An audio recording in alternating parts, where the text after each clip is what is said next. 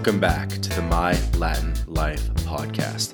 Since 2014, My Latin Life has been your trusted guide to traveling and living in Latin America. My guest today is BowTiedCyber. He's a Twitter-based cybersecurity educator and helps people get cybersecurity careers in 90 days. So this could be your path to a remote job and working online in Latin America. Mr. BowTiedCyber, how's it going, man? It's going, man. Just getting over a little cold that I got going on here, but I'm excited to be here. Thank you for having me. Yeah, absolutely. And you know, it's funny. I saw you had a tweet today or yesterday where you said, I am sick, but I did not call in sick today because I only work 1 hour a day anyway. Something like that. Yeah, that's pretty close. Would you like to elaborate on that? Yeah. So in my current job where I am the dedicated cybersecurity resource for a small startup. And so it's very much task based. As long as we're not actively getting hacked and as long as we're keeping tabs on all of the current things that we have, coming down the pipeline, new changes that we're going to have to the environment that could introduce new security concerns. And as long as we continue to stay compliant with what it is that we're doing on the daily, I pretty much get to set my own schedule. And as long as I'm getting my tasks done that I've allocated for myself for what's considered a day's worth of work that's been approved the week prior, I don't have any issues. And so presently what I'm working on a company training. And so I got to use the help of this new AI software that you may have heard of called ChatGPT. If you're not inside of the tech community, you may or may not have heard that. But what it is, it's an open AI platform. It's pretty much a calculator for everything. It's probably the best way that I can explain that. So I can say, hey, I need 10 slides on the importance of firewall security settings. And it'll go through and it'll make text values. Of course, it'll just return text, but it'll give you texts of 10 slides of everything perfectly in order. So you just take that, massage that information into what you need, and then boom, your company training is done. So it's little tricks like that can really help to expedite the process. But that is not uncommon by any stretch of the imagination for these second level jobs, these more senior positions in this industry. Yeah, and we're going to get into all that in detail. Just wanted to give people a bit of a taste off the bat of the lure of potentially working only 1 hour a day, working online, making a full-time salary. We're going to get into that later. We're going to talk about working hard versus coasting, a topic I enjoy. But I wanted to give a little background at the start of this episode. So real quick, BowTiedCyber on Twitter, you have just shy of 18,000 followers on Twitter alone. You guys have a Substack as well. I guess that probably makes you one of the biggest Bowtied accounts, I'm guessing. It's top 10 for sure. That's epic. So we've had one other Bowtied account on the podcast, Bowtied Mara, Mara, who's an expert on Argentina. So people can go check out the Bowtied Mara episode if they want to hear more about life in Argentina. Do you want to just give us like a quick 20-second synopsis of what Bowtied is for people that are unfamiliar with, just real quick? Yeah, Bowtied is a community where we effectively are unified by our belief in the sovereign individual and that you have equal opportunity and unequal results. And so it's essentially people who go in with the intent of starting ventures of quote unquote Wi-Fi money and attempt to make a side income and or something that evolves into a main income from that as a means to have the resources to continue to live the life that you want to live as the economy changes. And it's historically also been a cryptocurrency emphasized community as well. Got it. So that's pretty cool. We got one of the biggest bow tied accounts on. I guess I'd also say that everyone is sort of a subject matter expert. Yours is cybersecurity specifically. By the way, dude, I got to say, you have a voice for radio. I'm getting shown up on my own podcast. You have one of the best audio voices I've heard. Just saying. I appreciate that, man. I don't try at all. It's you can thank my mom. Dude, you got to get your own podcast. Working on it. By the way, speaking of, is this the first podcast that you've ever done?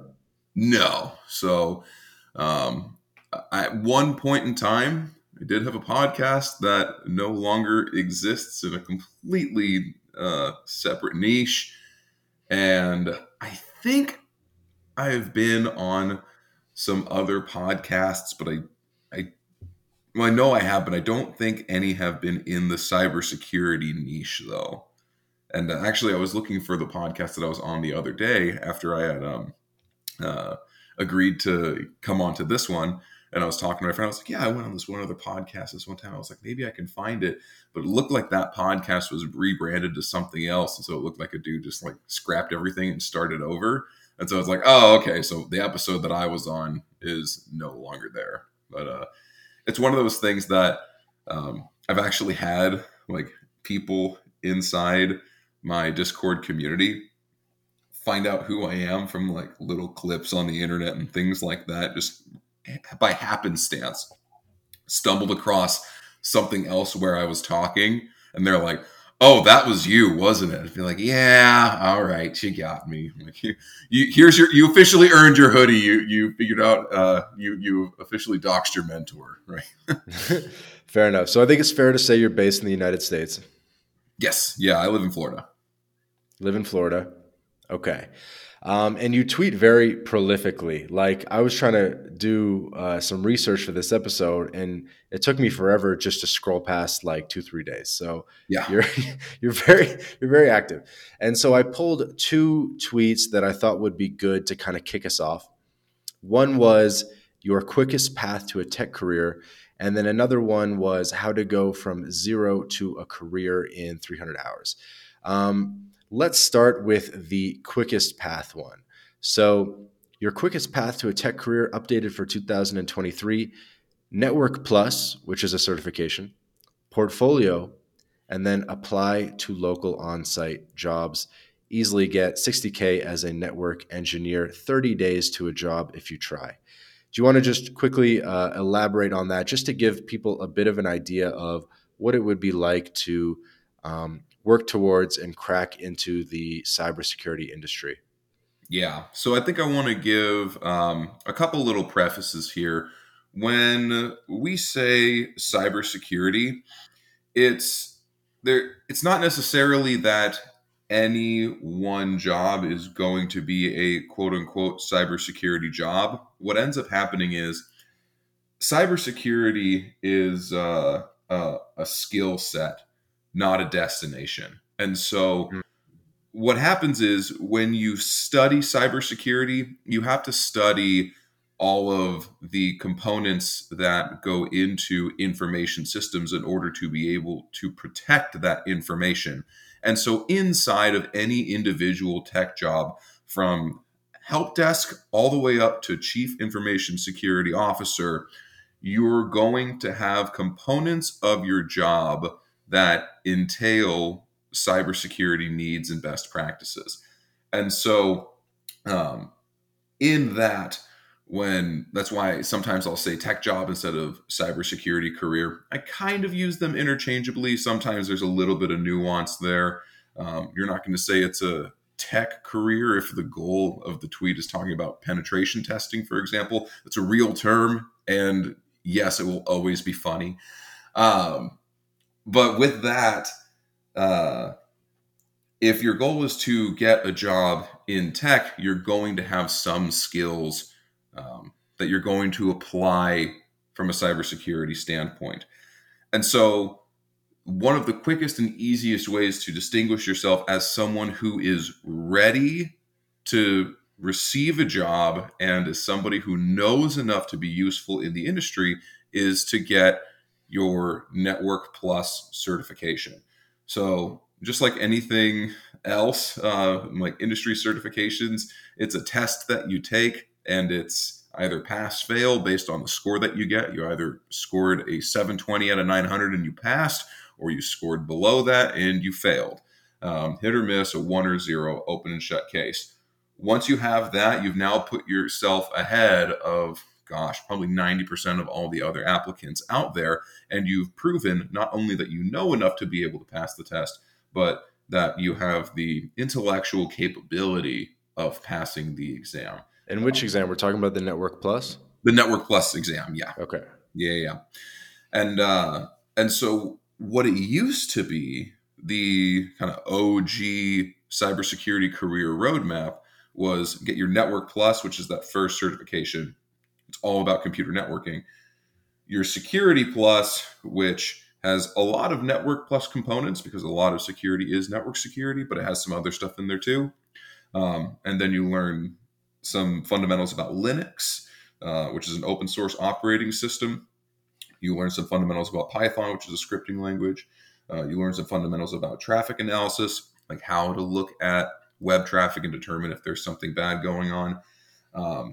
And then you make a project portfolio, which is essentially a WordPress server with blog posts about different things that you've done with screenshots and walking through how to do something and cool things that you've done. A really clean one-page resume, and then apply everywhere. That used to be the old roadmap.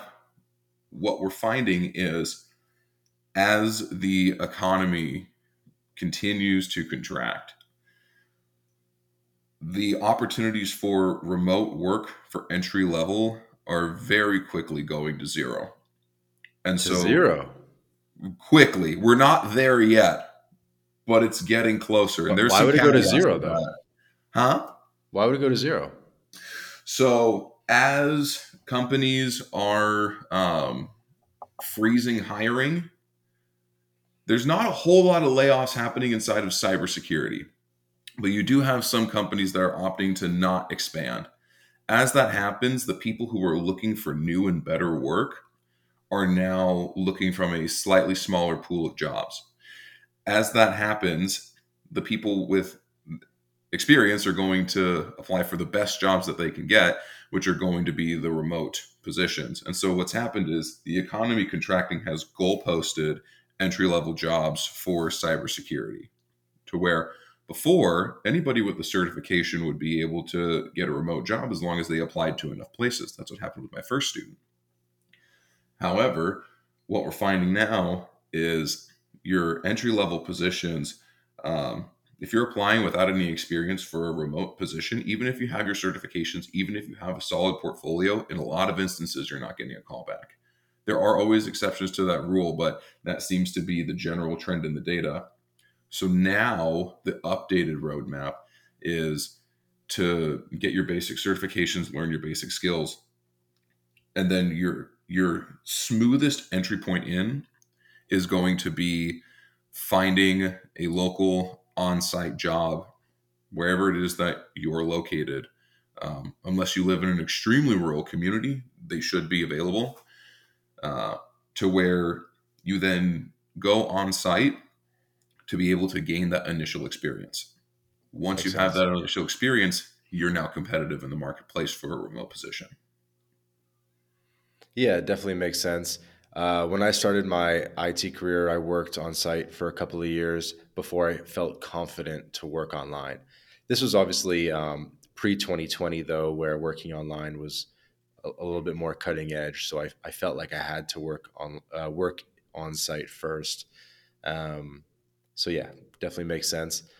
Um, you did a good job of prefacing the question, and I kind of want to double down on the preface that you gave. So, cybersecurity isn't necessarily a career, but a skill set, and there's potentially a couple different paths, be it penetration tester, maybe quality assurance analyst, QA analyst, network engineer. Do you want to give us a little bit of the potential paths or the spectrum of opportunities out there?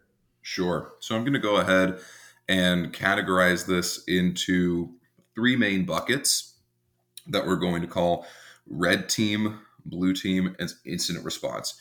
Incident response is technically a subset of blue team, but it's different enough that it warrants its own classification. So your red teaming is going to be what you would typically think of if you think of cybersecurity and you don't know anything else.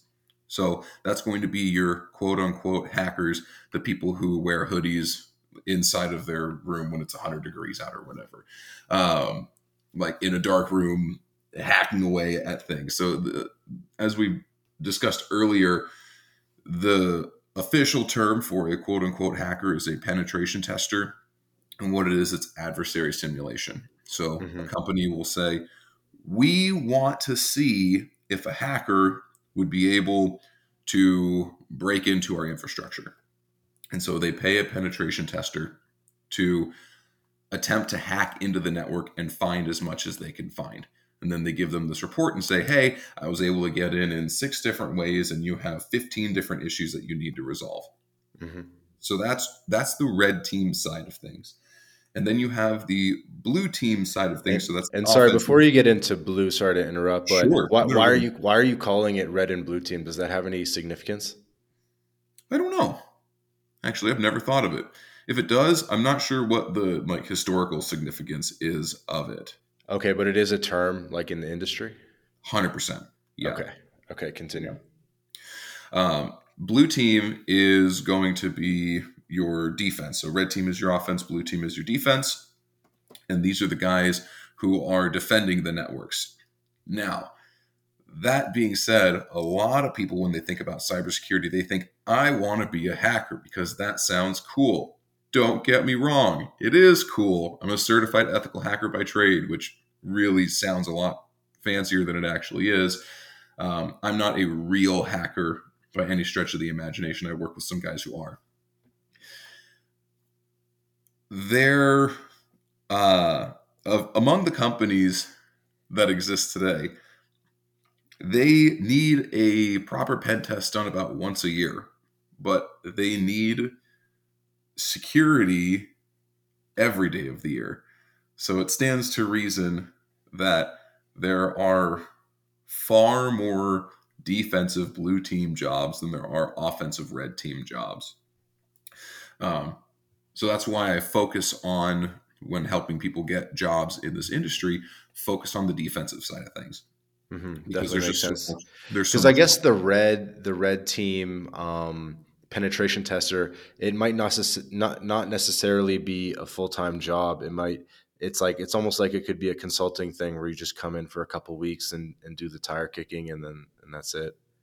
It could be, but with a sufficiently large enough organization, they'll have Right. There's always something. regular room for you. Yeah, salaried penetration testers are a thing for sure. Yeah, yeah, yeah. Yeah. Okay. And then within the defensive side, the blue team, what's the range of positions, would you say, just in terms of the titles? Um, I think the big one is going to be SOC analyst. There are so many different names for the exact same position. You've got like, or not exactly the same position, but across two different companies, they could have two completely different names and be doing the same thing across those two companies.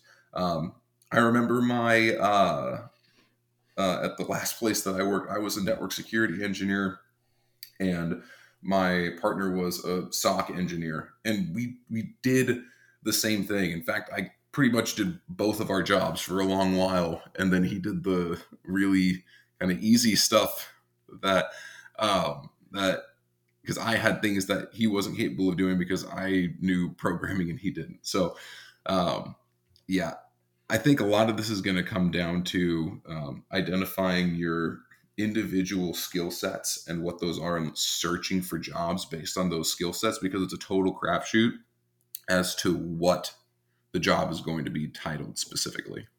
Hmm.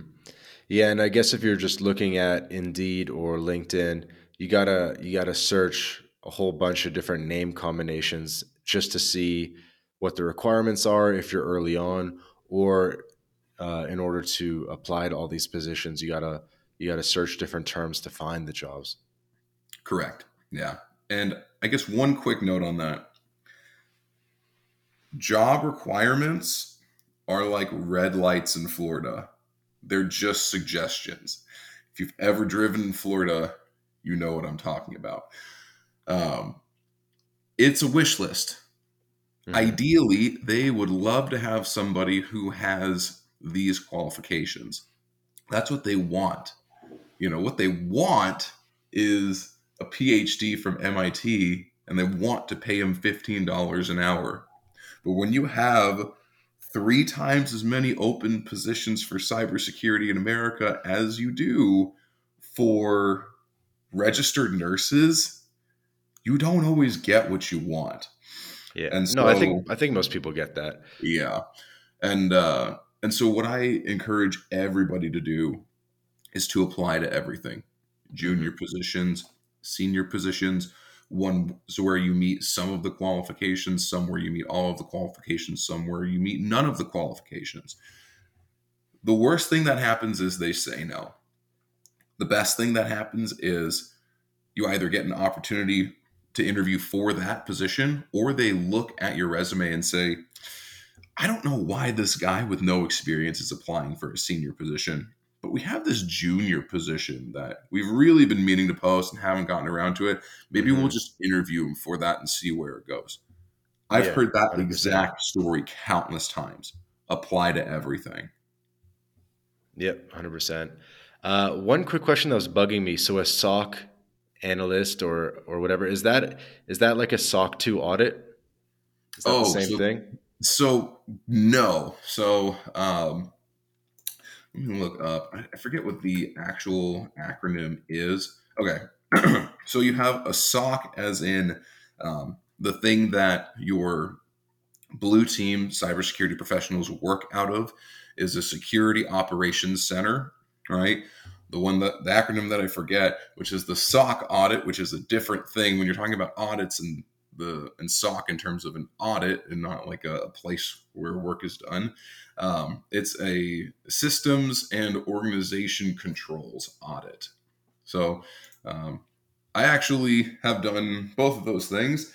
I went from building a SOC to, in my last job, to now I work with SOC certification at my current company. Was the primary role that I was hired on to fill, was to help guide my company to that, which we successfully did last year.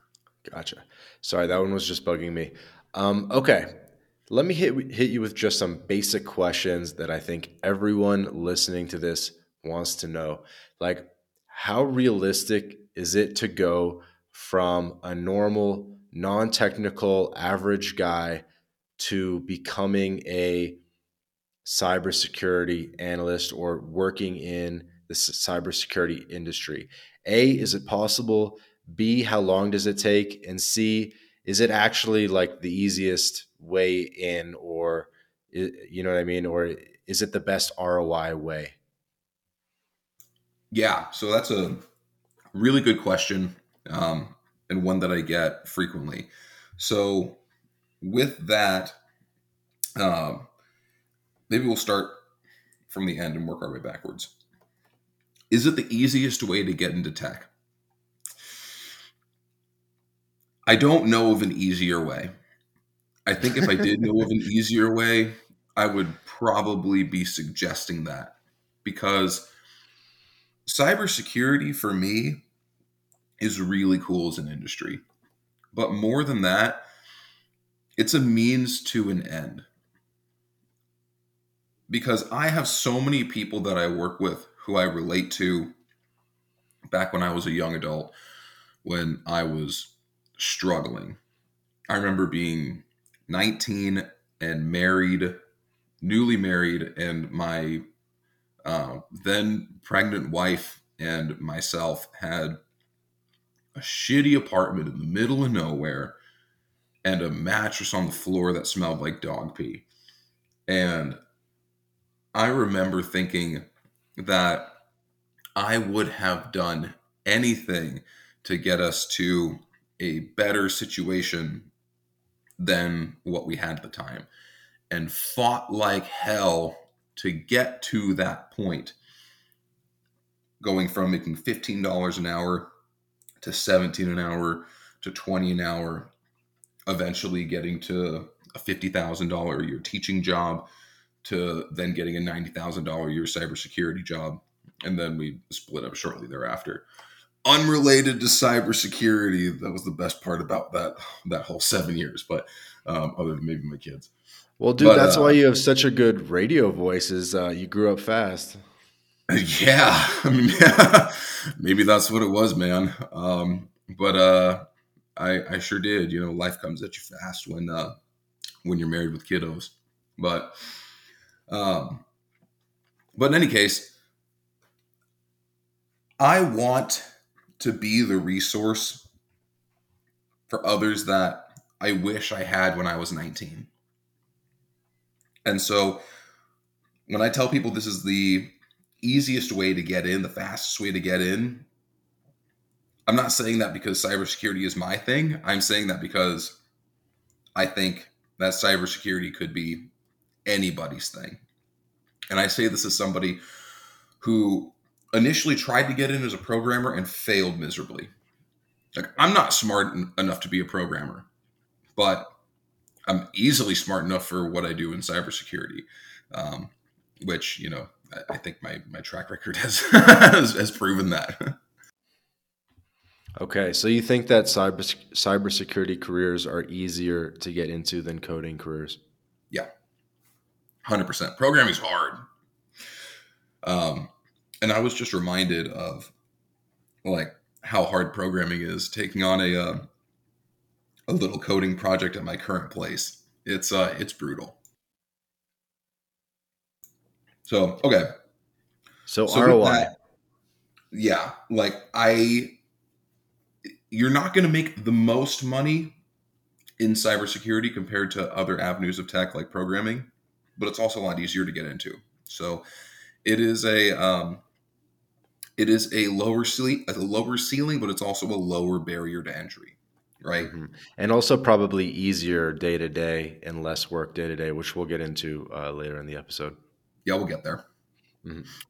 Um, and then, is it something that anybody can really do? Is I think it's something that I think 10% of the population thinks they could do it, and I think 90% are actually capable of it. And I think the easiest way to tell is go get your Network Plus. There is a really good course by a guy by the name of Jason Dion, who has a Udemy course on Network Plus. Hmm. If you put in 100 hours of hard ass study and you can pass your Network Plus, then you've got what it takes to be able to make it in cybersecurity. Not only that, that is like the halfway point to getting a job in cybersecurity is getting your Network Plus. So if anybody's interested about that, I would strongly recommend looking into the CompTIA Network Plus exam for that reason, because if you can pass that, you're gold. Yeah. And by the way, this course costs $10. I'm looking at it right now. It's not much. It goes on sale all the time. Yeah. I think it's listed for $300 or something like that, and it's Maybe always it's because I'm 90. in Mexico, but it's 229 pesos right now. Yeah, yeah. It's yeah, it's not much. Um, and then that really goes into that first point, which is can this really be done in like 300 hours? Is that really like feasible? I think that depends on you, how hard you're willing to work, and how efficiently you're able to study. So if you can get your Network Plus in 30 days, which my students do it routinely, then I think if you follow the rest of the roadmap, take 2 weeks to get your Security Plus, learn Linux for a week, learn Python for a week, learn traffic analysis for a week, look at some other resources for a little bit of time. and then start applying locally with that one-page resume that we talked about and that good WordPress portfolio, then I think it's something that you really can do in 90 days. And I've seen it done on more than one occasion. I've had two students who their first jobs in tech were making $110,000 a year. Mm-hmm. One of them was a student of mine who got a job as a software engineer, and it was like an 8-month time scale, very different from the norm. The second was pretty typical. It was a security job as a contract that he took in a location that was on site that he didn't live in. So he was willing to relocate for a 1-year contract that's paying him $110,000 a year. And he's flourishing. I actually met up with him a couple of weeks ago because I love doing that when I have the opportunity to meet students in person. And he's doing great. Like this is something that he never thought would have been possible, but he just did everything that I told him to do. 90 days later, $110,000 offer. So I think it's something that most people are capable of it. I think it comes down to, do you like it enough to want to do it? Yeah, Because that's if you fair. absolutely hate it, then it's not for you. Like, because it's not going to get any better over time. It's going to be an uphill battle. Um, the the commonality that I see among my students who do well are the ones who, when they're studying for their Network Plus, say, it's dry and it sucks, but I kind of like it. If that's you, there's a good chance you're going to enjoy this industry. Yeah. So, and just I'm kind of reading the content. So, understanding computer networks, their functions, and their components, a little vague. Subnetting networks, performing basic network configurations, and becoming an effective networking technician and in a small to medium sized business environment. Yep. So, networking at its core is just the way that computers talk to each other. But it just so happens that like 90% of cybersecurity happens between devices that are talking to each other, not so Mhm. much on the devices themselves. Right. Like, I guess when it's on the device, that's more like QA testing and like functionality testing and stuff. yeah, like that's going to be a completely different domain, because the way that things operate on a device, that is one consideration, but it has to get there first. So you're not testing like web apps, like so we would say we would be using like Selenium and some other, I guess, like JavaScript based like QA softwares and we'd be like testing all the forms on a website, trying to mess with the forms, see if you could put a phone number in the email field, email in the phone number field, other, and just trying to like input bad data. You can take it pretty far, but stuff like that. But this is not that, right? This is like a different level of the stack. Yeah. Here, hold on one second. Can you hear those notifications as they're Yes. coming into my Discord? Yeah. Okay, let me go ahead and silence these. Figure out how to do that. I'm gonna leave this in just to mess with you because you're supposed to be a tech guy. Do it. I was gonna say you could also leave in me going and grabbing a glass of water because I already popped a cough drop. We're struggling a little. All right. Get your glass of water. It's fine. I can cut this out. I can cut this out. Don't worry about it, man. um, let's see. Where's my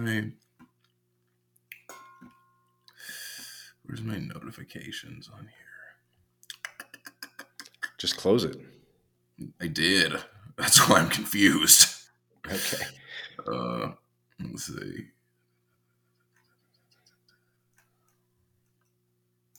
There we go.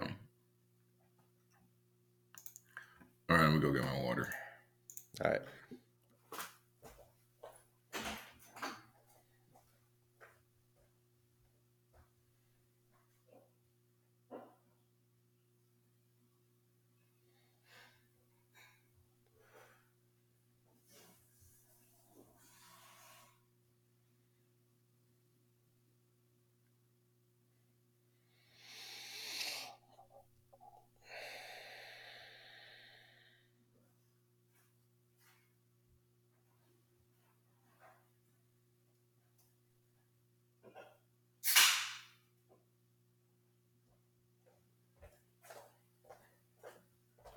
right, I got a water and a Coke Zero.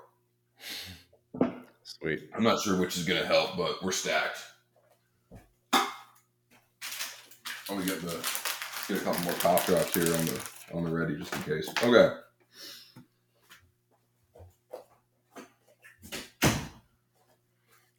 All right, we got our timestamps. Yep. Where were we? Where were we? So let me double down on a question. I have a lot of buddies that hit me up because they see my Instagram stories, and maybe they did a Bachelor of Arts degree. Maybe they work in construction or some kind of lame sales job on site in an office, and they don't really have technical skills, but they're, I don't know, they're competent adults, let's say, that have been paying their bills for a couple of years, but they know they want to switch into something that's more IT, more online, and they want to be like me and travel the world and get the Latino girlfriends. So they think that maybe doing this networking thing is a good path to it. Let's just double down on how realistic it is to go from zero to job in like 90 days. And actually, we never even talked about like what the day-to-day responsibilities are going to look like once you get into one of these roles. Yeah. So it's going to be completely different uh, for each and every job that you get or that you could be getting. And so I think uh, if we want to start with that, let's go ahead and go over some of the basics of some of the things that you might be doing if you were to get a job as like a say a network engineer. Okay. It's largely going to be um, configuring routers and switches and dealing with different IT systems, whether that's email servers, whether that's Linux servers, Active Directory, DNS, different protocols. It's it's essentially the IT needs of the organization are going to be something that is largely left up to you. So there's some like system administration, network administration. There's a lot of overlap between those things, and depending on exactly what job you get and where you're working, and who you have assisting you is going to determine which of those things you're going to be responsible for. But for example, I had a student who um, uh, got his foot in the door doing exactly this about 6 months ago, got his Network Plus, started applying around, got a local job making like 50 a year, I think, in his rural community. And the first thing they had him do was like set up Active Directory. And Hmm. so Which in is an doing that, Azure product. yeah. So I don't know if they did it in Azure or if they did a local on site with domain controllers. But in either case, it was something that he didn't know how to do. So he researched and he figured it out and then he did it. And that's a lot of what you need to be able to do to be able to make it in this industry is if I don't know how to do something, can I figure it out? And if the answer is yes, then you have really good chance at having a successful entry into this world of tech careers. Sounds like a lot of responsibility. I was just a construction guy 90 days ago. I was painting walls, and now I'm responsible for the IT infrastructure of a small to medium sized business. That sounds like a lot of responsibility. It is, but you have to remember that to get to that point, like 90 days doesn't sound like a lot when you're chilling with family and watching Netflix.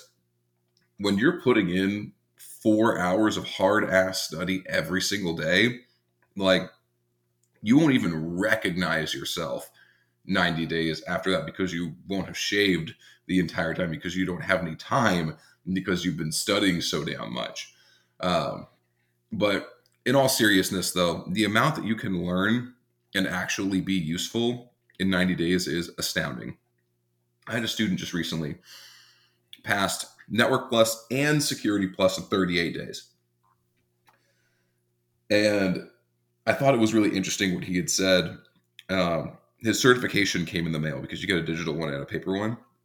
His Hmm. certification for Network Plus came in the mail, and he said it's crazy to think that 40 days ago, I didn't even know what TCP and UDP were, um, which are transmission protocols, different types of packets that computers send to talk to each other. And that's exactly what it is. It's because most people don't know what that is.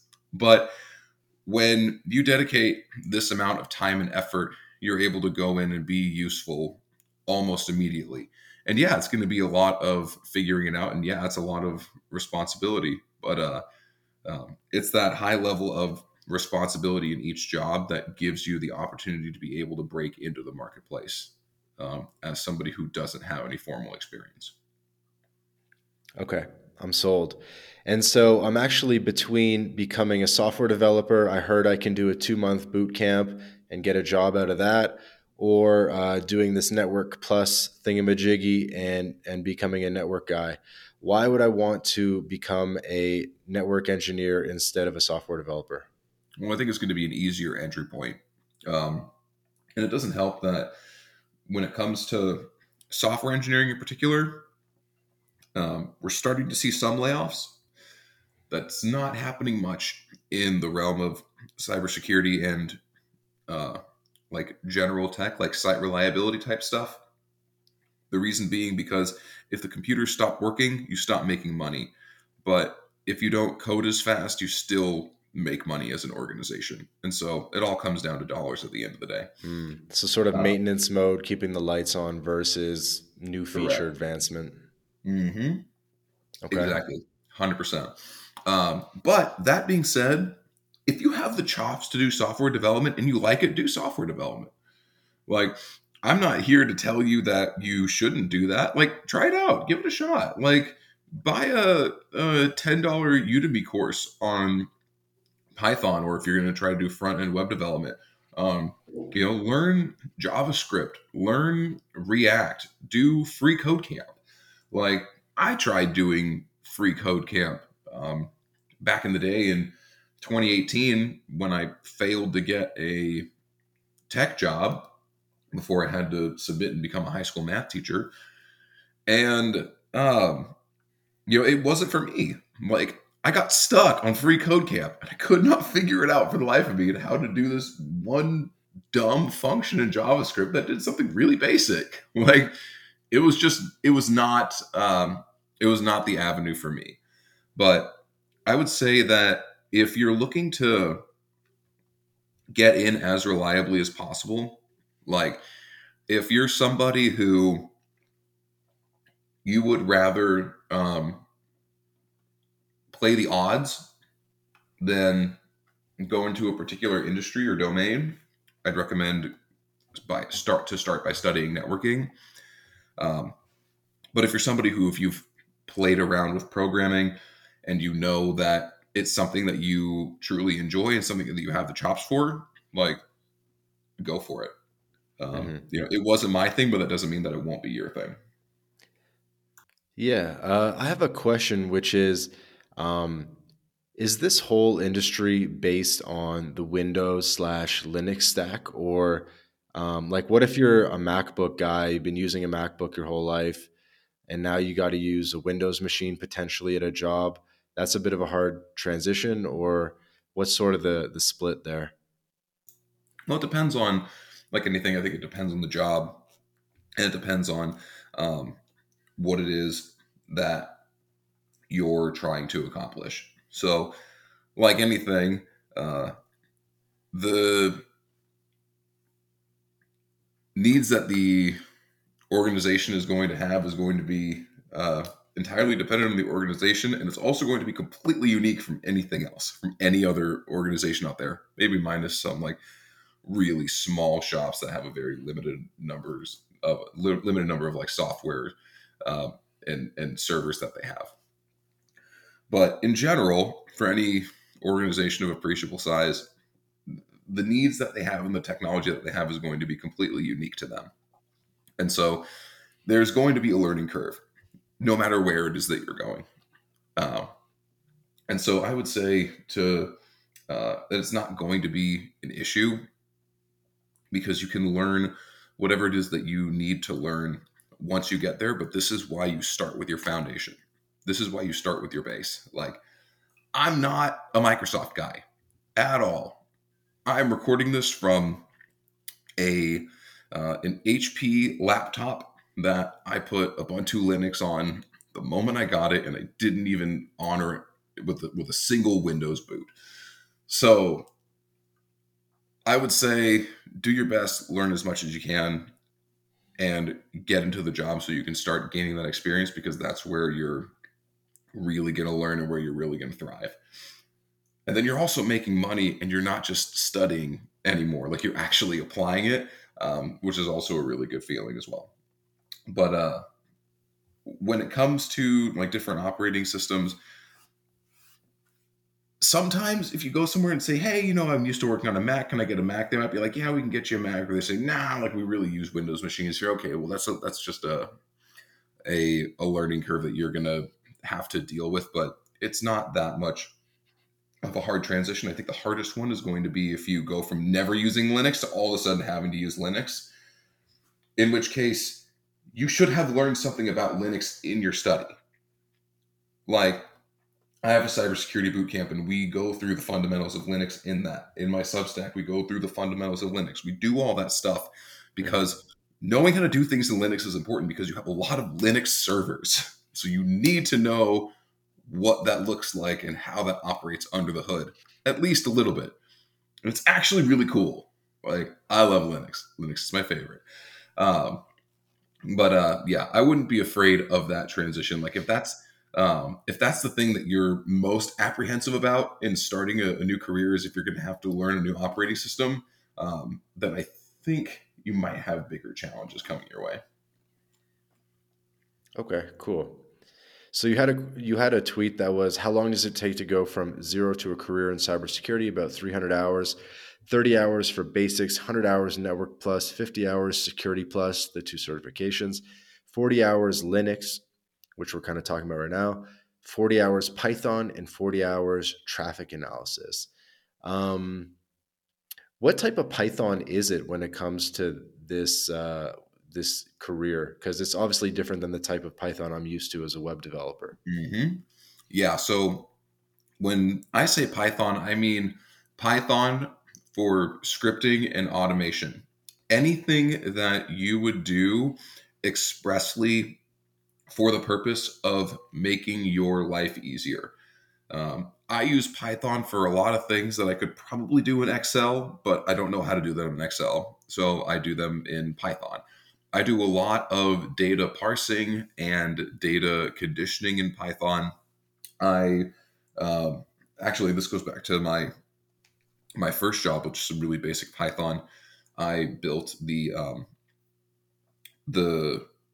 SOC alerting algorithms. So the stuff that looked at all the network traffic, and then if something bad happened, would send an alert to our SOC up in AWS. That I also built the place, not the certification, Hmm. and that allowed us to scale that thing to being a $10 million SaaS, like a $10 million a year SaaS or whatever it was that they spun off into its own company, and then Hmm. they screwed me out of my stock options, and so I gave them the middle finger with both hands and went and found something else in my current job, which I love now, which is great.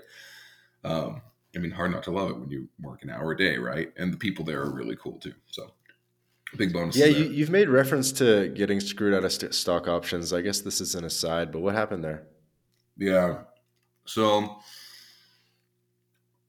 when I started, we were at the parent company because at that point there was no sister company. It was just the parent company. The product that I had helped make did so well that they spun it off into its own company, right? So when they did, they moved us over to the sister company. And when they did, they cut the tap on our promised stock options from the parent company. And it's like, wait. I was here and I put in all of this work so that I could have these stock options at the parent company, the one that's worth all the money. And when you wanted to reassign me and spin me like into this other company, you took away all of my valuable stock options, right? You cut the tap on it Hmm. and replaced it with these significantly less valuable options. It's like, no, no, no. Like you should have just paid me out my stock options. Like you should have given me both. But instead, Like, they did a little bait and switch. yeah, like you're welcome for creating like the entire infrastructure that allowed you to create this company. Now, like, don't get me wrong. They hired me to do a job. I was happy to do the job. They paid me well. I got experience.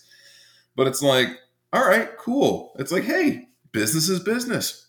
Fine, not a problem. Like, so I'm gonna go find another job somewhere else that pays me more, you know, because business is business. So it's like, if that's how you want to play, like if you want to play hardball, like we'll play hardball. Like I don't have to be salty about it. But let me tell you what, they were not happy when I left, and for good reason. 'Cause I knew how everything worked and they were kind of dependent on me at the time. So they had their own learning curve that they had to go Hmm. through when, Yeah, let's put a pin in that and come back to it, because I think negotiating position is very interesting, especially Mhm. for people who technical people who actually know how things work. And then all the idea people are like, like, what are we gonna do? Uh-huh. But let's put a pin in that. And then the last step was 40 hours of traffic analysis. What is traffic analysis? Yeah. So when I say traffic analysis, it's just analyzing network traffic for the purpose of being able to determine if there's something bad or weird going on. There are several ways that we do this. One is with Wireshark, which is a program that you use that's technically considered a protocol analyzer, quote unquote. I'm going to put on my little nerdy glasses and get my pocket protector. We call Wireshark a protocol analyzer. So what you do is you load in a packet capture file, otherwise known as a PCAP, Hmm. and it loads all of that into memory, and then you can dig through the entire PCAP all at once. You can look at all of the IP addresses, all of the computers that we're talking back and forth. Um, Everything about the interaction that took place on the network is going to be captured and put into this PCAP file. And so, if there's anything bad or weird that happened that we can detect on the network, we'll be able to detect it in Wireshark. So that's one of the things that we can do. Um, I go through in my Substack a post on how to capture a clear text password using Wireshark. It's really not capturing it with Wireshark. It's more so like finding what the password is once it's been captured, whether you're capturing it with Wireshark or not, as an example. But then we have other things that we can do. So I like to teach people how to use an IDS, an intrusion detection system, is a brilliant tool that we have. It's completely open source. It's the one that I like to use is called Suricata. And what it does is that looks at all of your network traffic in real time, but instead of saving off all of that network traffic, because there's so much useless garbage in network traffic that you would never need to look at. Instead, what it does is it's got tens of thousands of rules. And if anything bad or weird happens, instead of just saving off the traffic for you to find later, it'll generate an alert. Now, here's the thing these IDS systems, these intrusion detection systems, they don't miss much, but that's because they're super duper duper duper noisy. Most alerts are complete garbage. And so if you can use something like Python in conjunction with something else like Linux to scan through those alerts Hmm. and find the red meat of what it is that you're looking for and then generate your own custom alerts based on that or generate your outputs or something like that. That's a really effective way to be able to analyze traffic, um, and also something that you can do on an automated basis. And so all of that's included in that. Terrible saying, but there's more than one way to skin a cat, and there's more than one way to analyze traffic. And so it's something that you approach it from a couple of different angles, and all of a sudden you're somebody who knows something valuable. Okay, so that's traffic analysis. That's the final piece of the puzzle from zero to a career in cybersecurity. So let's say that the audience is listening to this and they're like, okay, I got to pass Network Plus, Security Plus. I have to learn Linux. I have to learn Python. I have to do this traffic analysis stuff. That sounds kind of intimidating. How do we how do we put people at ease that it's easier than they think? Um, that most of my students come to me after they've had a job and they said, I never thought I'd be able to do this. And they do it because it turns out that we're all people. Like, I'm not exceptionally smart. I failed at being a software developer. Um, Half the time I can't even read. So, I think it's something that if you just give yourself a chance to go through and give it a good college try, I think you'll find that you're more capable than you realize. And like I said, anything that you're going to do, not only in the study leading up to a job, but anything you're going to do in your career is going to be easier than Network Plus. Network Plus is the hardest thing you're going to do in your career, period. End of story.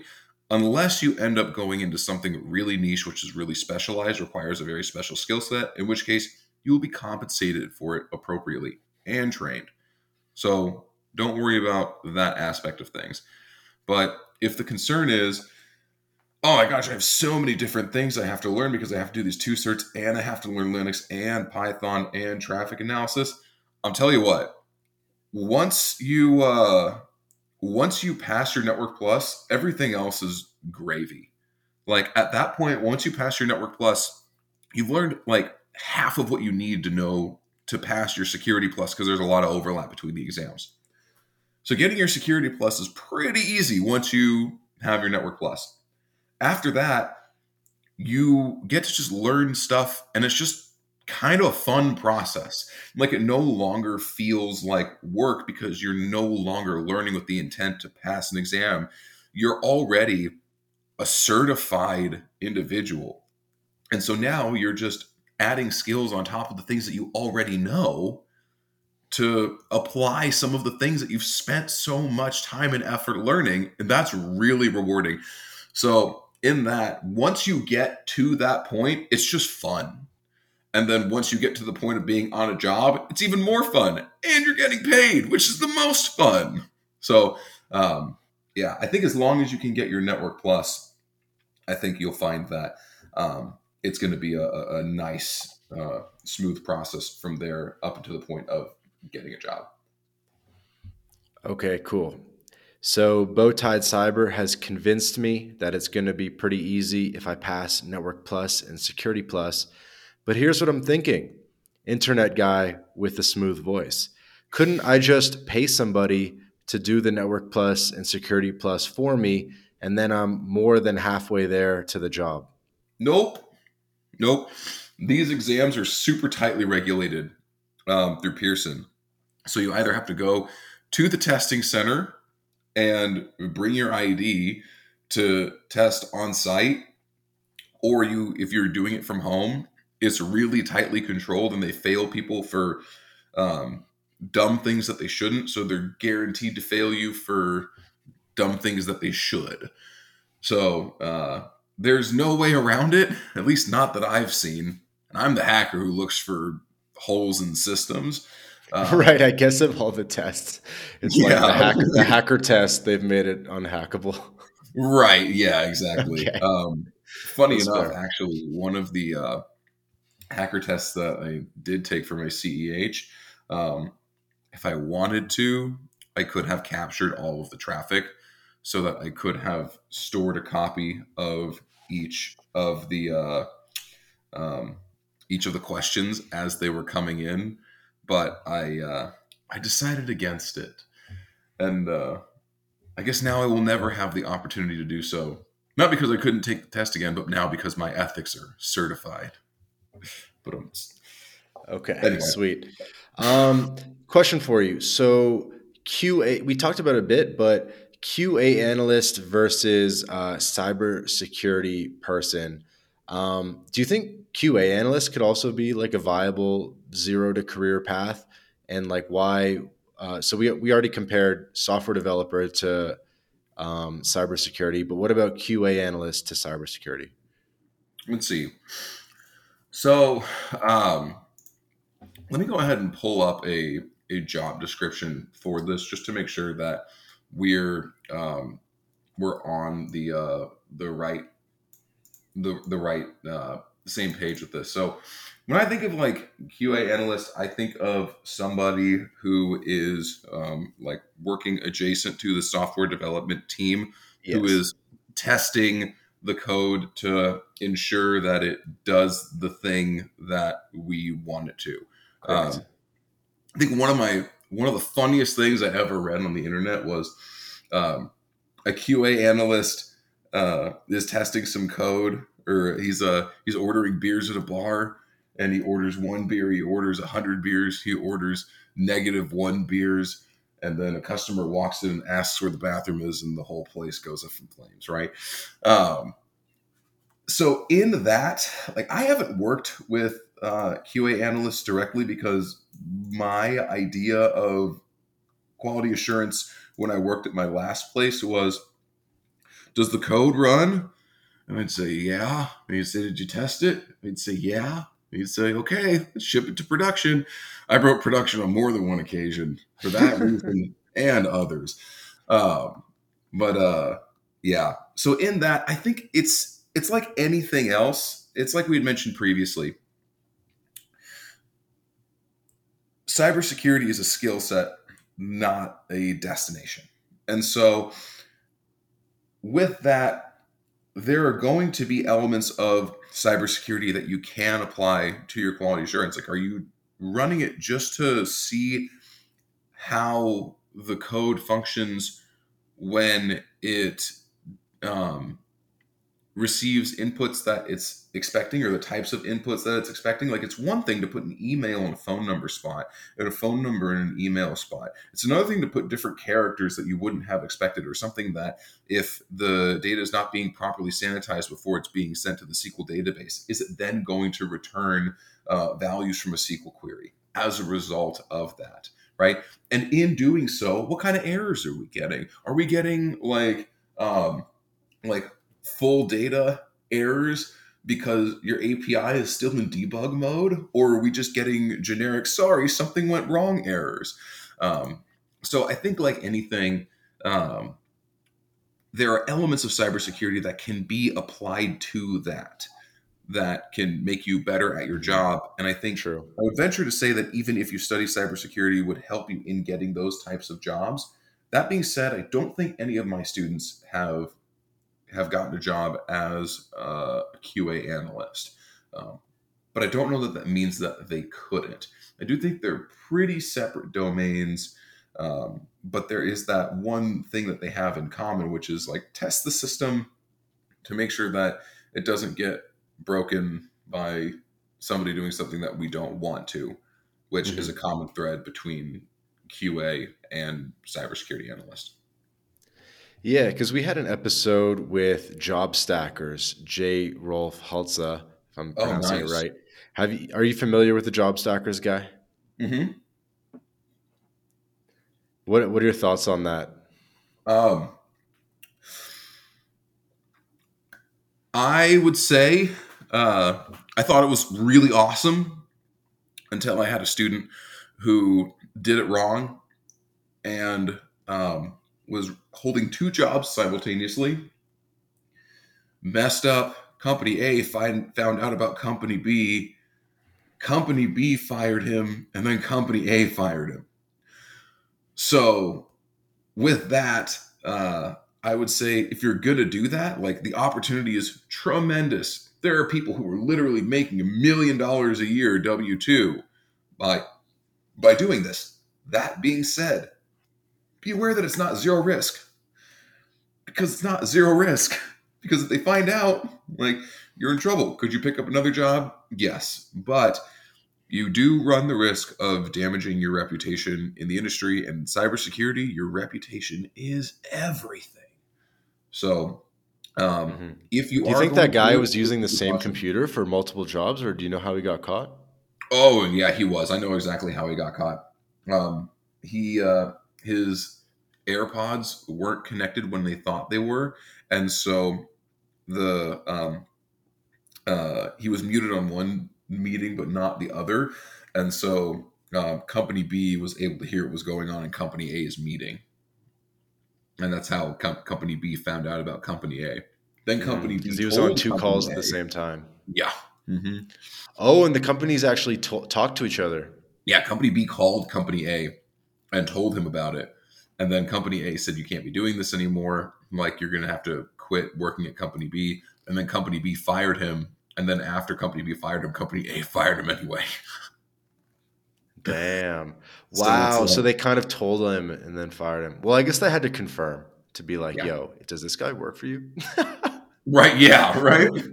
Like, really? Because he works for us. Yeah, yeah. So in the Job Stacker interview, or sorry, in the Job Stacker podcast, he was doing that. He was doing two calls at the same time, and he was having over ear headphones, and then also having AirPods. And so he was Whoa. listening to one call kind of in each ear That's at this. wild. I was like, dude, like that's insane. He's like, no, the camera's not good enough. Like they can't tell I'm like listening to two calls. And like we ran through some strategies about like how to deal with it if they both kind of call upon you at the same time. I would rather just not deal with that stress and just like not double book my time. But I guess maybe it's occasionally unavoidable. Dude, same. Like, that's what I like about what I do here. One, I'm anonymous and nobody knows like what I do, and nobody needs to know like what I do, which is super cool that I can help people in the capacity that I have, um, while being anonymous. But the other side of that too is it allows me to prioritize my job when I need to prioritize my job. When we're going through SOC audits, like, that's A1 priority. Like, Twitter's fun, like, and I get to help people, but it's like, your boy needs to eat, especially now because I'm bulking. You know what I'm saying? And and so with that, it's nice to have this opportunity where whatever it is that I do here on the side, I can schedule completely around what it is that I need to do for my job to ensure that I'm still, checking all those boxes and providing the service that they're paying me for, because they are paying me for a service. Mm-hmm. And like, I take that very seriously. Like, while there are things that I do to make my job and my time more efficient, that's certainly not an exception to the level of quality that I expect myself to bring or that they expect me to bring as well. No, for sure. So, Sorry, and the reason, and we'll get into a bit of the time commitment stuff, but the reason I brought it up was because the job stacker guy, he was originally a software developer, and he decided to transition into QA because he found it was just easier to stack because there's just less of a daily oh, time commitment. And honestly, I'm kind of thinking of doing something similar because I may or may not be a software developer. And what's tough about being a developer is you actually need to produce features like every day, and there's a lot of pressure of daily output and putting out like lines of code every day. And if you move over to the QA side, or alternatively to the cybersecurity side, I feel like there's less of a pressure of daily output because you're more just like monitoring things, running some scripts, and I feel like it's just a little more chill. What are your thoughts on that? yeah, I mean, probably. That's part of the reason why uh, I didn't pursue software development, even though I probably could at this point in my career, because I actually have written some code, and I've actually received offers, um, for software development positions in the past. Mhm. But it's not something that really interests me because it's so unbelievably difficult, and it weighs a lot on me because I'm somebody that, for me, like, I do take the work that I do very seriously, and that's something that if I wasn't successful in, like, creating a feature, or I didn't have a thorough enough understanding of the current architecture, I would want to obsess over it until I got to the point that I did know like enough about it to be content with the job that I was doing. And I don't think that's conducive to my overall life goals right now, because my life goals are to continue to do what I'm doing for my career while doing what I do online, because that's like the stuff that I do in my day job pays the bills.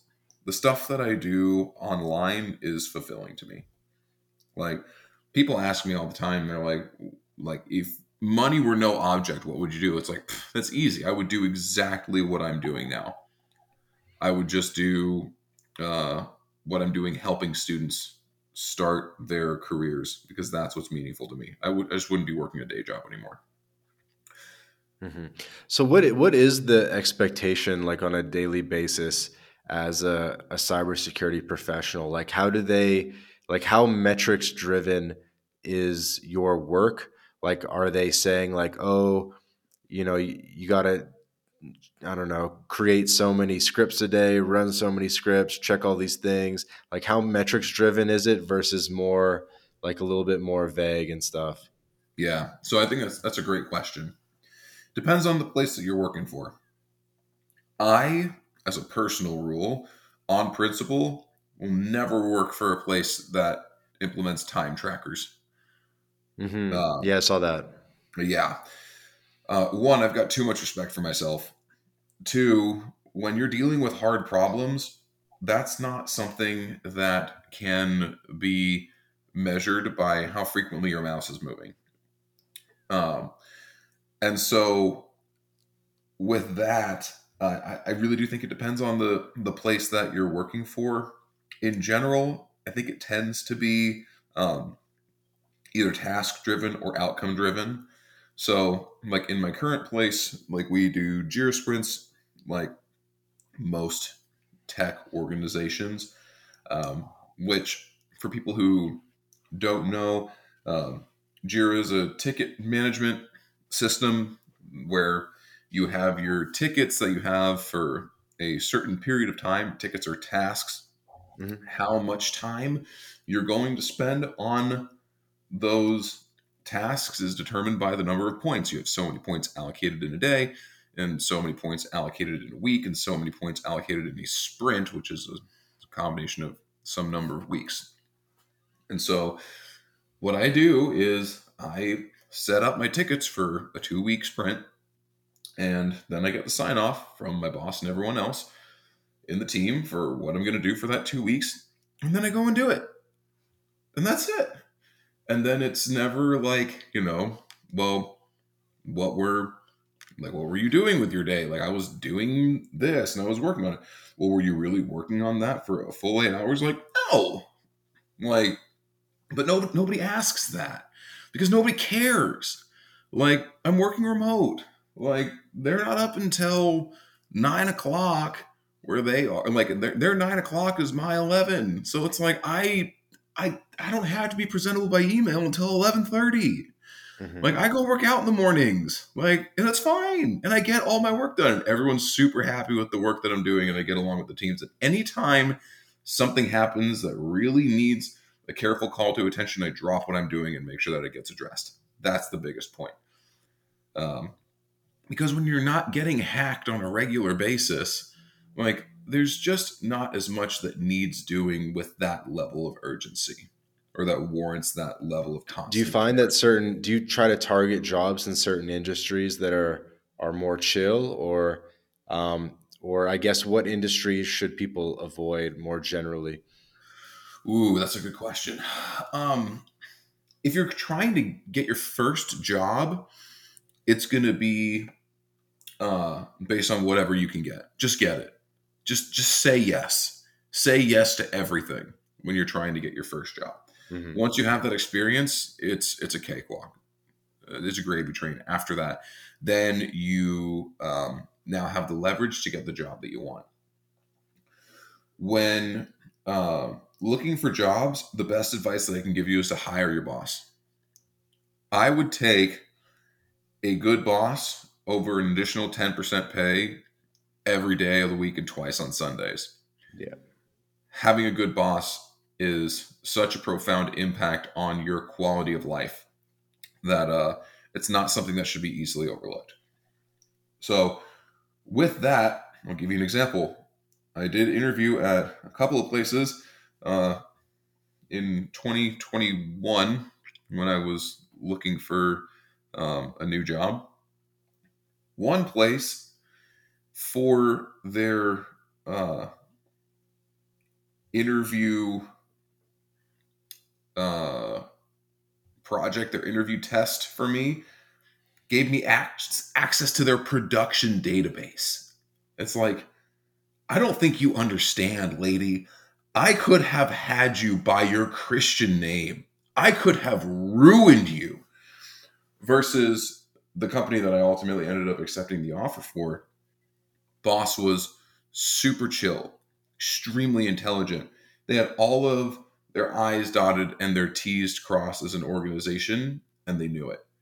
But they still needed somebody to bring on to make them a little bit better and to help get them across the finish line for SOC certification. And that's exactly what I did. So I would really say it's on a case by case basis, not so much an industry by industry basis, because arguably these guys are both in the exact same industry. Hmm. But Yeah, but like, what about like, say, financial or banks? Would you avoid that because it's a lot of responsibility? I'm trying to think some other ones, but yeah, I mean, I think like, anything's going to be a lot of responsibility when you're talking about banks and financial institutions. They're going to these really big players that have the most responsibility are also going to have the most resources. So it's kind of a self-solving problem. Like, mm, would you rather be at a place that's really small and you're the only guy that's low stakes? Or would you rather be at a place that is really big, um, has a large team, but is high stakes? Well, in either case, you probably have about the same amount of responsibility. yeah, that's fair. And I hope I don't come across as a major slacker. I'm just sort of taking the position of one if someone theoretically wanted to do so. No, I think that's great. Like this, these are the questions that I get asked like all the time, and Yeah. you're asking fantastic questions. So keep them coming. All right, I'll hit you. I'll mix it up a bit. I'll hit you with some questions from Twitter. We tweeted out that I was going to be interviewing you, and we got a couple questions. Um, so the first two are actually related questions, and it's basically for non-Americans. So if you are not American, listen up. Um, the first one is tips for non US citizens that want to go full remote. And then a related question, kind of what's up with cybersecurity in Europe slash outside the USA? How is the career different outside the USA? Yeah. So I'm going to go ahead and um, for not USA, I'm going to answer this question in two categories of Europe and not Europe. I've had students in Europe who have successfully started careers, notably in the UK, on a couple of occasions at this point. Um, and what it seems to be is the standard of get your certifications because Network Plus and Security Plus are internationally recognized. Good Um, point. so get your certifications and go through the process. The pay is probably going to be lower, and you're probably going to be expected to work on site at least in the beginning. After that, and I think this is probably going to be the standard for everybody else too. I get questions like this that I think are really interesting, and like somebody will ask me specifically, like, "Hey, like, what can I do to to start my cybersecurity career? Like, if I'm in Singapore?" And it's like, I don't know. Like, I don't know the first thing about Singapore. Like, you should probably like do some research like, and see what what the opportunity is like there in Singapore, because I don't know where that, like, I don't know the first thing about what that market is specifically. um there are some of them because of some connections that I have, like in India there are a couple of organizations that are really big that do like contracting for like positions in the US and things like that. There's a big one that starts with an A that I can't remember the name off the top of my head, but there's some opportunities like that available. But in general, what I say is if your goal is to start a career in cybersecurity, I think the best thing that you can do is look to get a cybersecurity job in your country of citizenship or country of residence. Because a Mm-hmm. lot of this comes down to background check considerations. Like, Mm-hmm. if we cannot verify who you are as an individual, then we cannot verify that you are not a nation state threat actor, which is essentially a bad guy trying to get a Mm-hmm. job in another country who's actually sponsored like a paid bad guy of the government, right? So that's Good point. a And huge then I guess consideration. similarly, if you're like a normal American guy that has a felony, this might not be the career for you.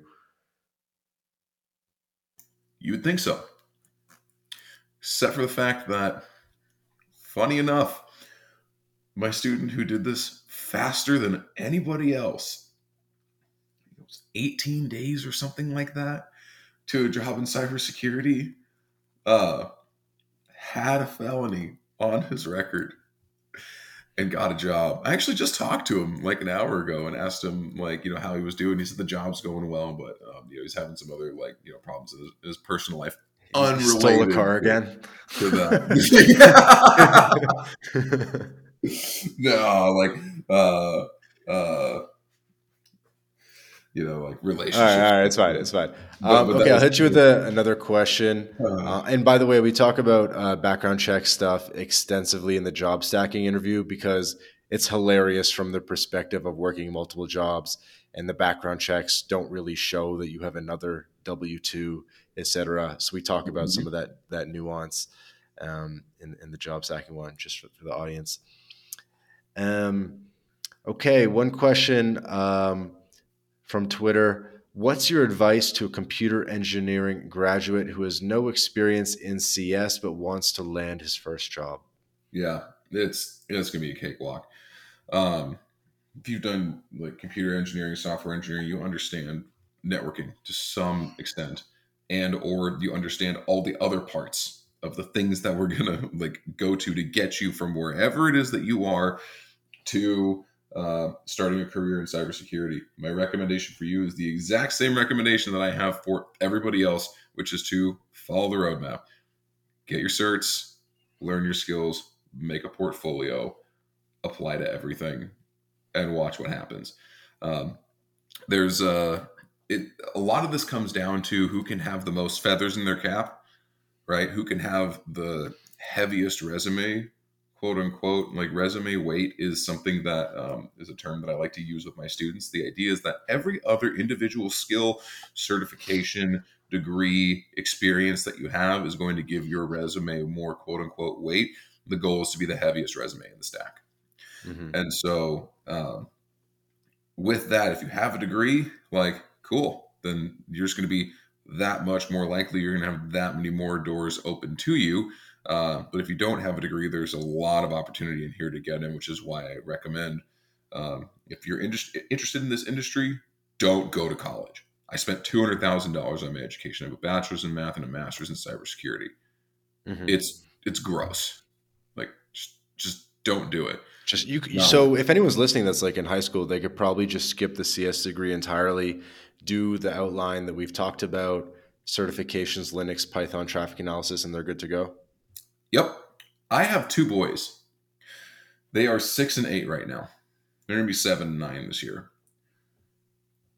I've told them that if you want a car, you will pass your Network Plus and then I will buy you a car. They will not be going to college. I will not Mm-hmm. be paying for them to go to university, but I will give them every opportunity for, if they want to pursue an opportunity in tech. And when you're 16 and you're looking at maybe getting a job at the local Pizza Hut, making whatever minimum wage is going to be when they're 16, some $25 an hour, something like that, with the rate inflation's going. Hell nah, young Timmy's going to be pen testing. That's right. That's what I'm saying. Like when you're looking at that versus, gosh, I really could be making $80,000 a year doing this other job that's a lot cooler. Um, like I could really have a nicer car. I could do way more stuff with my friends, and all of a sudden those real life considerations come in, and then all of a sudden it's like, okay, like yeah, this is hard, but it's worth it to give it a shot. Um, so yeah, it's the same thing. Like that. The same advice that I tell to everyone applies to high schoolers as well. Like, get your Network Plus. If you can do that, then you have every opportunity in the world to go out and have an incredible career from a young age. Got it. And so we're talking about 10 years from now, he's got to write that test. So you're saying that it's still going to be valid, and that certification and those learnings are going to still be valid 10 years from now? I anticipate that it will be, yes. Because here's the thing, you get a new version of the test that's released every 4 years, something like that. Hmm. Um, and so they're keeping up with the new trends and new technology and things like that. And then you have to do your continuing education credits every 3 years or so to recertify without having to recertify to re-up your certification. Um, and so with that, whatever the technology ends up being, that, like Wi-Fi brain waves for iBrain or whatever it is, if that's the newest thing in networking, I'm sure it's going to be on the test. Um, and so, yeah, like I do Starlink. anticipate, like whatever it ends up being, like if it's not Network Plus and Security Plus, it's going to be whatever its successor is at that time. Right. Is Security Plus optional, or is that mandatory? Strongly recommended. Um, I've seen students get jobs without it. I've seen students get jobs with a Security Plus without a Network Plus. But uh, again, it's about having the heaviest resume in the stack. And every other box you check is another feather in your cap. Especially after you get your Network Plus, it's worth spending the extra 2 weeks to get that Security Plus. It's only 2 weeks. Because you're really showing somebody who knows that you have no experience that you're ready for this responsibility. Gotcha. Is it even that hard if it's only 100 hours? Because that's only 20 days at, oh shit, my math is bad. So 10 days, 10 hours a day, 20 days, 5 hours a day. You know what I mean? That's not that bad. Yeah, like it's depends on what you mean by that bad. It's if you've gone to college and you've crammed for finals, it's kind of like cramming for finals for a straight month. It's Hmm. pretty much what it is, except you have one final at the end, and that final is your Network Plus. Got it. Oh, Um, and so speaking of, so CompTIA, people are probably gonna be. I feel like you're selling CompTIA more than you are your own stuff.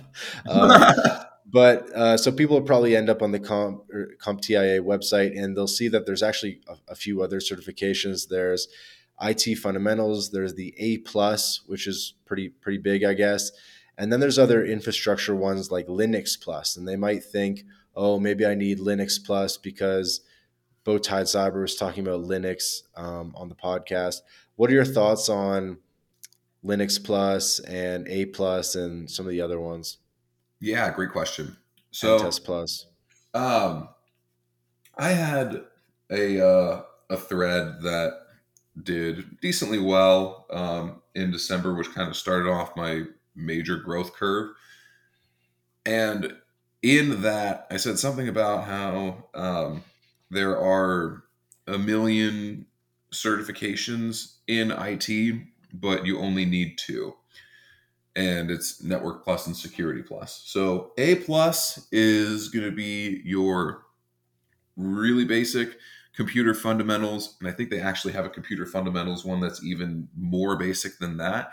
What I Hmm. tell people is if you know anything at all about computers, like you understand what an operating system is, you understand uh, like what RAM is and drives. If you've ever taken apart your laptop before and swapped out RAM or swapped out your drive, loaded an OS. If you've done things like that, then you know enough to jump right into Network Plus, because your A plus is not going to help you in your cybersecurity career.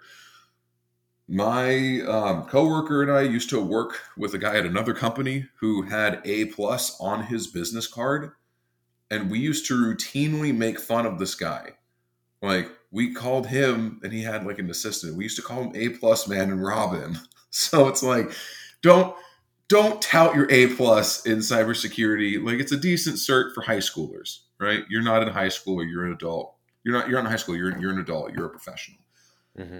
And that's how you need to view yourself too. You need to view yourself as a professional. That's how you become a professional, is to view yourself as such, respect yourself as such, and then present yourself as such. And then you become a professional. Ta-da. Then it really is that simple.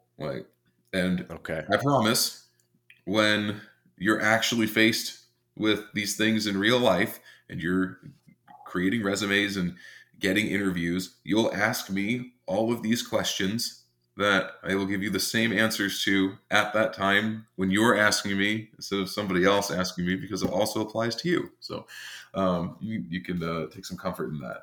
It's a process that we've pretty well broken in. Um, Couple quick questions about interview process.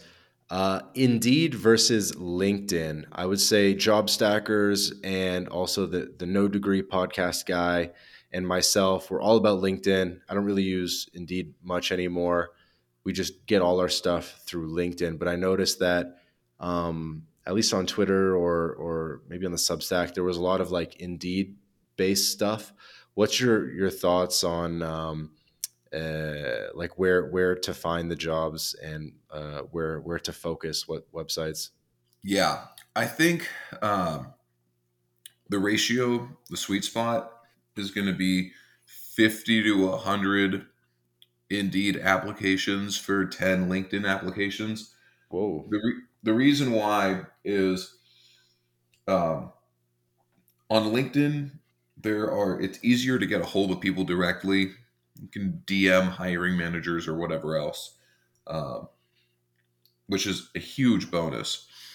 Versus on Indeed, if you're doing Indeed Quick Apply, you can apply to a job in 15 seconds. And so volume is the thing that I've found. I Um, agree on volume, but LinkedIn has easy apply and you can kind of do the same thing. ooh, I haven't played around with the LinkedIn Easy Apply. If that's the case, then um, I would be interested to see what the results end up looking like. I know that my students get in touch with recruiters a lot on LinkedIn, because as soon as they put that they have a Network Plus on their resume, they're looking for local work or whatever, they get people reaching out to them because they're just hard to come by. Um, Mm, I would say, whether it's on Indeed or whether it's on LinkedIn, I think volume is going to be the biggest driving yeah. factor. Yeah, Like I I think tell, volume's huge. That should be the takeaway for people. yeah. Um, I feel like Indeed is almost more like Craigslist and like the jobs aren't as legit, whereas like LinkedIn, it's more legit professional companies on average. I have not had that experience in um, the cybersecurity networking sysadmin side of things. Um, I think most jobs tend to be pretty legit. I've like all of the places that I've ever interviewed for, I think have all been exclusively through Indeed, and they've been good. Every once in a while, you get a call from a recruiter, and it's just somebody spinning your wheels and wasting your time. Um, I had a lot worse luck with that going through Dice.com, which I Mm. don't recommend. Okay, so basically just focus on Indeed and LinkedIn. Those are the only two sites that people need. Yeah, I'd say so. Okay. How many people do you think have the Network Plus certification in the United States? I don't know, but I can find out. I think it's like Uh, 30,000 people. I don't know. let's find out. Um, Yeah, Well, I'm not sure. It's got to be tens of thousands though. tens of thousands. And I think you said, what did you say? Like 3 to 1 supply demand or demand supply? Oh no, it's 3 to 1. It's actually like 3.5 to 1 demand of cybersecurity to RNs. We're not demand, total open positions. So Open positions. there's more total positions for RNs than there are for cybersecurity professionals in the U.S. But there's 3.5 times more openings for cybersecurity um, than there are for RNs. And I know you've talked about this on the Substack and different places, but uh, just in a very short form, like what does a portfolio look like for a cybersecurity person? Because I feel like for a developer, it's pretty easy. You put together a couple crappy HTML, CSS websites, but what does a portfolio look like for a cybersecurity person? Yeah, that's a great question. And so um, I actually have uh, done something that really helps address this in a way that's better than probably anything I could explain. I have a domain. It is BowTiedCyberPortfolio.xyz. I really need to change that domain because every website on the planet thinks it's malware because it's a $1 domain. So I really should just buy the .com and change it. Um, but in any case, that's what it is right now. It's BowTiedCyberPortfolio.xyz. This is a WordPress site that was my actual redacted cybersecurity portfolio that I used to get my cybersecurity job in uh, 2019, um, complete with the original timestamps of all these entries that I had, which were all coincidentally in March of 2019 that I put in across a 16-day span. So it has a few things in here. Mostly they are capture the flag events, where for people who don't know, they are hacking challenges that allow you to test your hacking skills. So you're given a website and you're told to capture the flag and you're not told anything else. And so you have to try a bunch of different stuff until Mhm. you figure out where the vulnerability is and how to find the flag. I had one in here on capturing a clear text password with Wireshark, like we discussed earlier.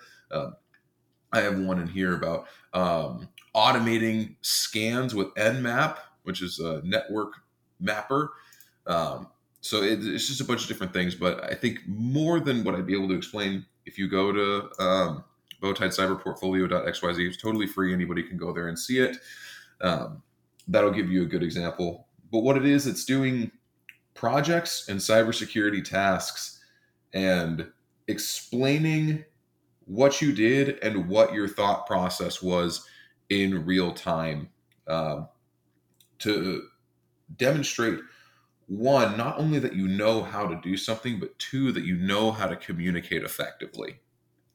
Like, it's one thing to be able to do something, but for you to be able to demonstrate that you know how something works, you have to be able to explain that. Mhm. Yeah. So what is it that people need to communicate when they're going through the interview process? Is it like, are you explaining like, I'm so good at networking, I'll be able to find all the bugs in your system and make your system bulletproof? I'm guessing that's not really it. No, no, not at all. It's just projecting competency. And so this is what I tell people. The best question that you can ask in an interview is, what are you looking for in an ideal candidate? Because remember, when you're trying to get a job, when you're in the job hunting process, you are in the business of selling yourself. You are a salesman, but the product is you. And so when you're in sales, information is your ammunition, right? But this is not like this kind of cheeky little back and forth BS that you have, sometimes in your relationships where people are like saying things without saying things, and like, did they really mean that? It's like in business, it's all cut and dry to the point. Like they're here to make money. You're here because they think that you can help them make money in some capacity, either directly or indirectly. And Mhm. so if you ask them a question, they'll give you a real answer. There's not a lot of this beating around the bush, like looking at the like deeper meaning. Like ask them what they want and they will tell you. When they do that, then you now have the template of this is what they want. And you can then sell yourself based on your knowledge, because you don't have a direct experience yet, on why you think that you would be able to do that job successfully and why you think you could be that candidate for this organization. I like it. Couple rapid fire questions as we start wrapping up. You have a bunch of tweets about how Python is superior to Java, C++, other programming languages. Why is that? It's faster and easier. Faster and easier to learn, not faster and easier to run, but it doesn't matter if it runs fast in cybersecurity. Okay, cool. You've suggested getting a cloud certification as well to beef up your portfolio. Um, I guess there's three main cloud providers: Azure.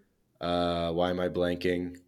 Azure, AWS and Google. AWS, and what's the third one? Is it Google or IBM? Yeah, GCP. Um, so, what do you find to be the most popular slash if someone had to choose between Google Cloud Platform, AWS, or Microsoft Azure, which one should they focus on? Um, okay, so Google Cloud's out. They're just not big enough.